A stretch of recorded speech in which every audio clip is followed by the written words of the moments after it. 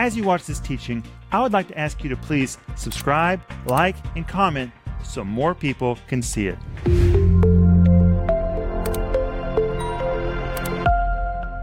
Welcome to Home Group. This is Friday night.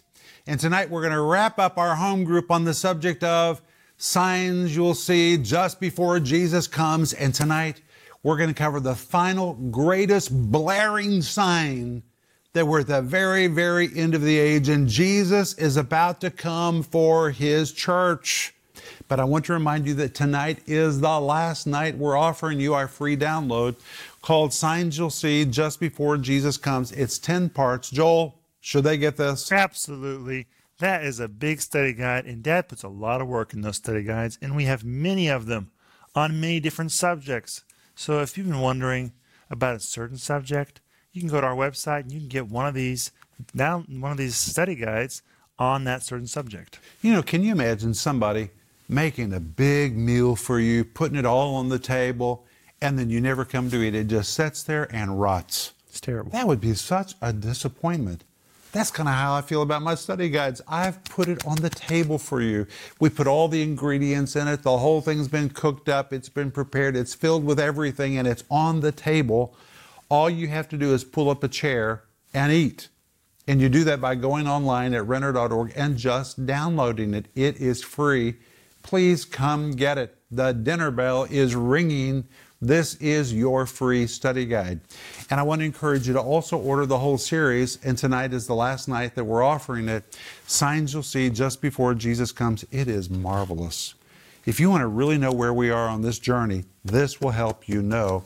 And the book by the same name, and tonight I'm going to be reading a little bit more from it again. Please get this. It's at renner.org. And be sure that you order Last Days Survival Guide. You want to know what's amazing about this book, guys? When I wrote this book, Denise knows I talked about it for years and years. And then all of a sudden I felt like there was a breath of God that breathed upon me. It was time to write it. And I wrote it really fast. I mean, this book just popped out of me almost. And I finished it in December. And then in the first of the year, all this pandemic stuff began. This book was really written on time. And do you know, this book has remained in the very top of bestsellers ever since it hit the market because it was really on time for people. People are buying this all over the world. And if you don't have a copy of it, please go to renner.org and order yours tonight. You need it. This book will help you know how to deal with all the nonsense we're dealing with. We're living in a nutty world. It's not going to change. In fact, the Bible says it's going to get even crazier as we get to the end of the age. So we need to know how to keep our heads on straight. And that's what this book is about. It will help you, or it will help somebody that you love. And if you need prayer, please write to us, prayer@renner.org, or you can call us, 1-800-742-5593. But let's begin tonight by welcoming Paul Renner. All right, if you are a Rick Renner reader, then you will get this. You need the book Survival Guide so that you will understand and be able to cope with the signs you see just before Jesus comes when you see that the world has gone crazy. Okay, you just combined 3 books together. Did you get that? Last Days Survival Guide, Signs You'll See Just Before Jesus Comes, and How to Keep Your Head on Straight in a World Gone Crazy. You're funny. They're all great books, and it's amazing that they're all seemingly on the same subject, but totally different books. A totally different approach to the same subject, which is actually quite a feat for the same person to write 3 books on the same subject and have 3 different approaches that all actually match up with each other at the end. But they're 3 totally different books. Yes. But Paul, your humor is so much fun. Welcome, home group. You know, I just want to say, honey, hand me your book, the big one. Which one? That one. They're all big, Denise. Well, this one's really big. This one's like 400 and some pages. But it's got big print. That's always comforting. And I just want to say, because we need to be equipped, and honestly, I know he's my husband, but truly he is one of the very best Bible teachers in the world today, and I believe God has placed him in this place to help to help the body to navigate through this time with not fear, but with hope and with encouragement.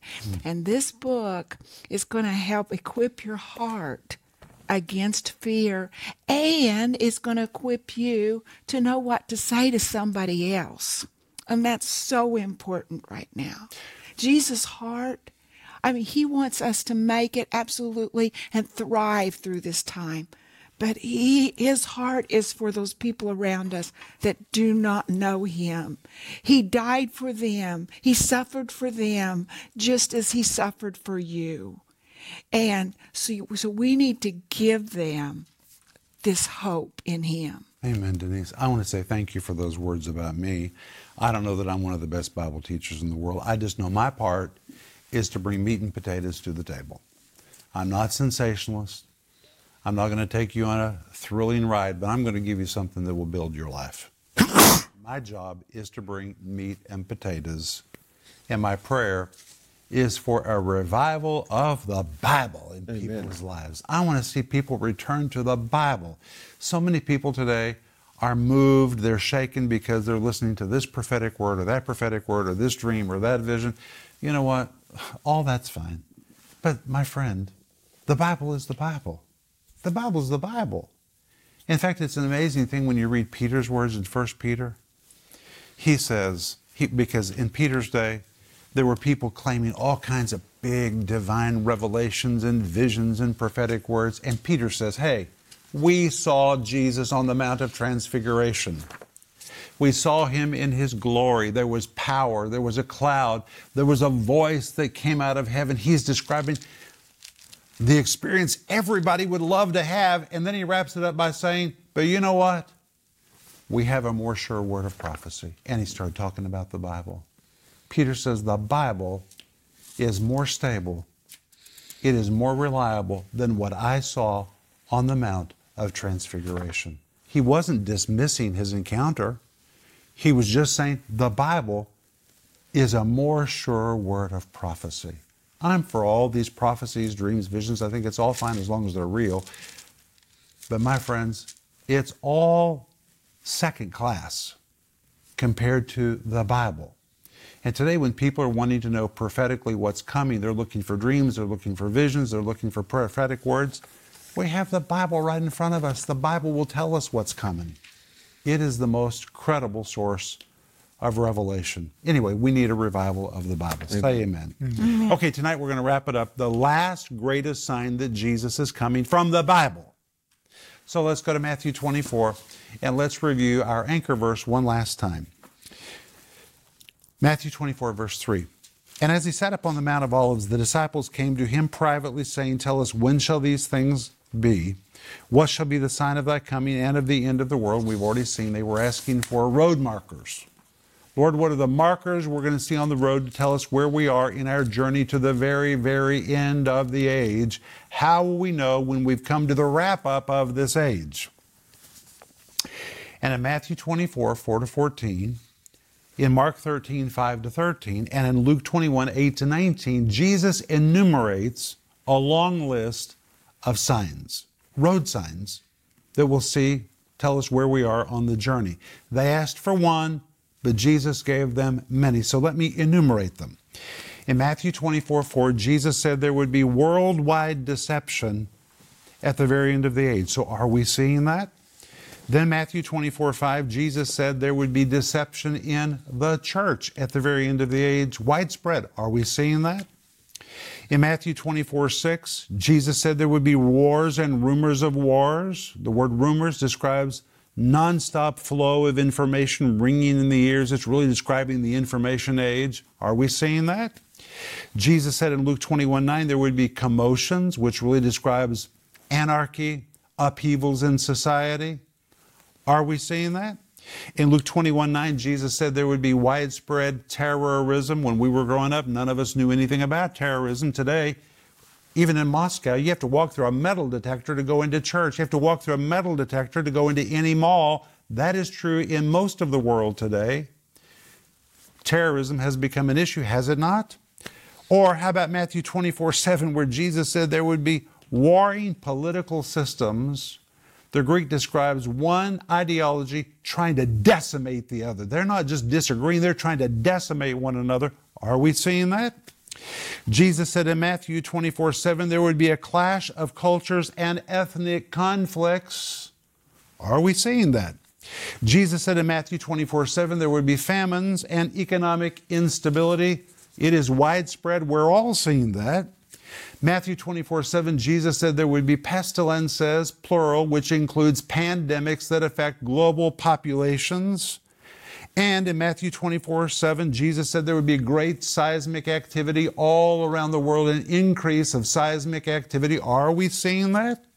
In Matthew 24:9, Jesus said there would be widespread persecution of the church, legal prosecution of Christians, even the imprisonment of believers. So I ask you, are we seeing that? In Matthew 24:11, Jesus said there would be the emergence of widespread false religious movements. Are we seeing that? Then we saw last night in Matthew 24:12, Jesus said there would be the love of many waxing cold. We're definitely seeing that. In Luke 21:11, Jesus mentioned two things which hold a mystery for us. Fearful sights, which in Greek describes monsters or monstrous developments, and signs coming down out of the sky, out of the heavens. There's a mystery in that. But tonight we come to the last one, which is in verse 14, where Jesus says, when you see this, you, my friend, have come to the end of the age. Okay, what is it? Here we go. Matthew 24, verse 14. Are you ready? Ready. And this gospel of the kingdom shall be preached in all the world for a witness unto all nations. And what? And We'll then- hear it. And what's that second word? Then. And then. The word then is the Greek word tote. It means exactly, precisely then. Shall the what come? The end. The end. The wrap-up will come. That was the question they asked when this conversation began. What is the sign that we've come to the end of the age? So now Jesus has given them all of these signs and enumerated this long list, but now he answers the question, the big sign. When you see this one, then. The Greek word tote, then, precisely at that moment, the end, the word end is the Greek word telos, the end, the wrap up, the completion, the summation of the whole deal, it will occur. Now, I have to read to you tonight, again, a last time, from Signs You'll See, just before Jesus comes. But first, do we have any comments from our home group? I have a question. Yes. Before we read, probably you have the answer in there. Okay. But I want to know Paul's opinion. Have all the nations of the world heard the gospel? I think every country has had the ability to accept or reject the gospel, but I do not believe that every people group has had the opportunity to accept or reject the gospel. But I actually do have another question. Is this referring to every single person on the earth? No, it is not, and I'm going to answer that question. Because when we were young, I always thought this meant that every single person on the earth had to hear the gospel. On every single island, On every island. in every forest. But the Bible doesn't say that, and I'm going to show you tonight what the Bible really does say. It's talking about the availability of the gospel. When the gospel has become available to every people, in every nation, in every language, then the end will come. Which speaks of the mercy of God. Oh, it's amazing. He wants it to be available for every person to either accept or reject, because that's our choice. We're the ones that choose to accept or reject. All right, let's look at this. Matthew 24, verse 14. This gospel of the kingdom shall be preached in all the world. First of all, the word preach, the Greek word keruso, means to preach or to herald by any means. Any means can include media. To herald by any means. But here's the big question that Paul asked and Joel asked. What does that mean, all the world? Well, guess what? It's not the word cosmos. It is not the word geis. This is a very unique word that is used here, which was only used one way. I love these one-way words because you cannot misinterpret them. This word world is the Greek word that was used to describe, are you ready for this? The Roman Empire. Only the civilized world. It wasn't the whole world, every island, every tribe, everywhere. It was the civilized or sophisticated or technologically advanced world. Now I'm going to take this further, so don't run away, stay with me. That's really what it describes. It is a Greek word which is a compound of two words, the word oikos, the word for a house, and the word meno, which means to stay, but compounded together in all the world describes the inhabited world, or where people live in cities, towns, villages, or in technologically advanced places. In other words, the gospel of the kingdom eventually could be heard in the world that is civilized, or the civilized world. Now listen to this. It goes on to say, a witness to all the nations. The word nations is the Greek word ethnos, which describes nations or in all ethnic groups. And here Jesus is proclaiming the gospel will be brought to every nation, every single ethnic group all over the world. Now, 100 years ago, and for nearly 2,000 years of church history, missionaries had to personally go to other parts of the world. And my goodness, what heroes of faith they were. Mm-hmm. You know, when missionaries used to go to other parts of the world, they didn't take luggage. They packed all their clothes in their caskets. And they took their caskets with them. Because many died en route because it was so difficult to get there, and many died after they got their early lives and could never come back to be buried, so they took their clothes in their caskets. Even in the first century, it is amazing where the apostles went and preached the gospel in a world where it was so difficult to travel. It was treacherous to go by ship. It was dangerous to go by foot. What a price people paid to go all over the world. Even when we first came to this part of the world 30 years ago, you know, it was pretty dangerous for us to come here 30 years ago. We were totally disconnected from the West. We couldn't even pick up the phone and call our families. We had to order a phone call. We didn't know if the call would go through. We had no contact with the Western world. When we came here, we were in total isolation. We were here before the embassy was opened. There was not even an embassy where we were living. But now 30 years have passed, and guess what? The world's changed. The world has really changed. The world has become so sophisticated, so technologically advanced, you can reach the other part of the world without ever leaving your home. Now, nothing will ever replace the hands-on touch of a missionary, and of course, we are an apostolic missionary family. We believe in that. But the truth is today, because of technology, you can go everywhere without ever going anywhere. Isn't that amazing, Paul? It's absolutely amazing. We were talking about travel the other day and how only after World War II, travel became so accessible. And ever since travel became so accessible, it seems like information has just been traveling at light speed until now. I mean, advancements are happening so fast. Mm-hmm. We are definitely, although we're in the now, if we were to look back just a few years ago, it looked like we were in a futuristic movie by now. We're not even going places to meet with each other anymore. We have to actually say, now, is this an in-person meeting or are we meeting somewhere online? Yeah, that's right. We have to actually check and see because most of our meetings are now not in person. Well, even this home group. I mean, we used to say home group. You thought of just a few people sitting around the coffee table in a living room. Here we are, thousands of us online, and we're having a real home group. Things have changed. There are Russian pastors in America whose main ministry is to Russia from America. I mean, the world has totally changed. You don't have to leave your home to reach a certain group of people. You just have to organize it online.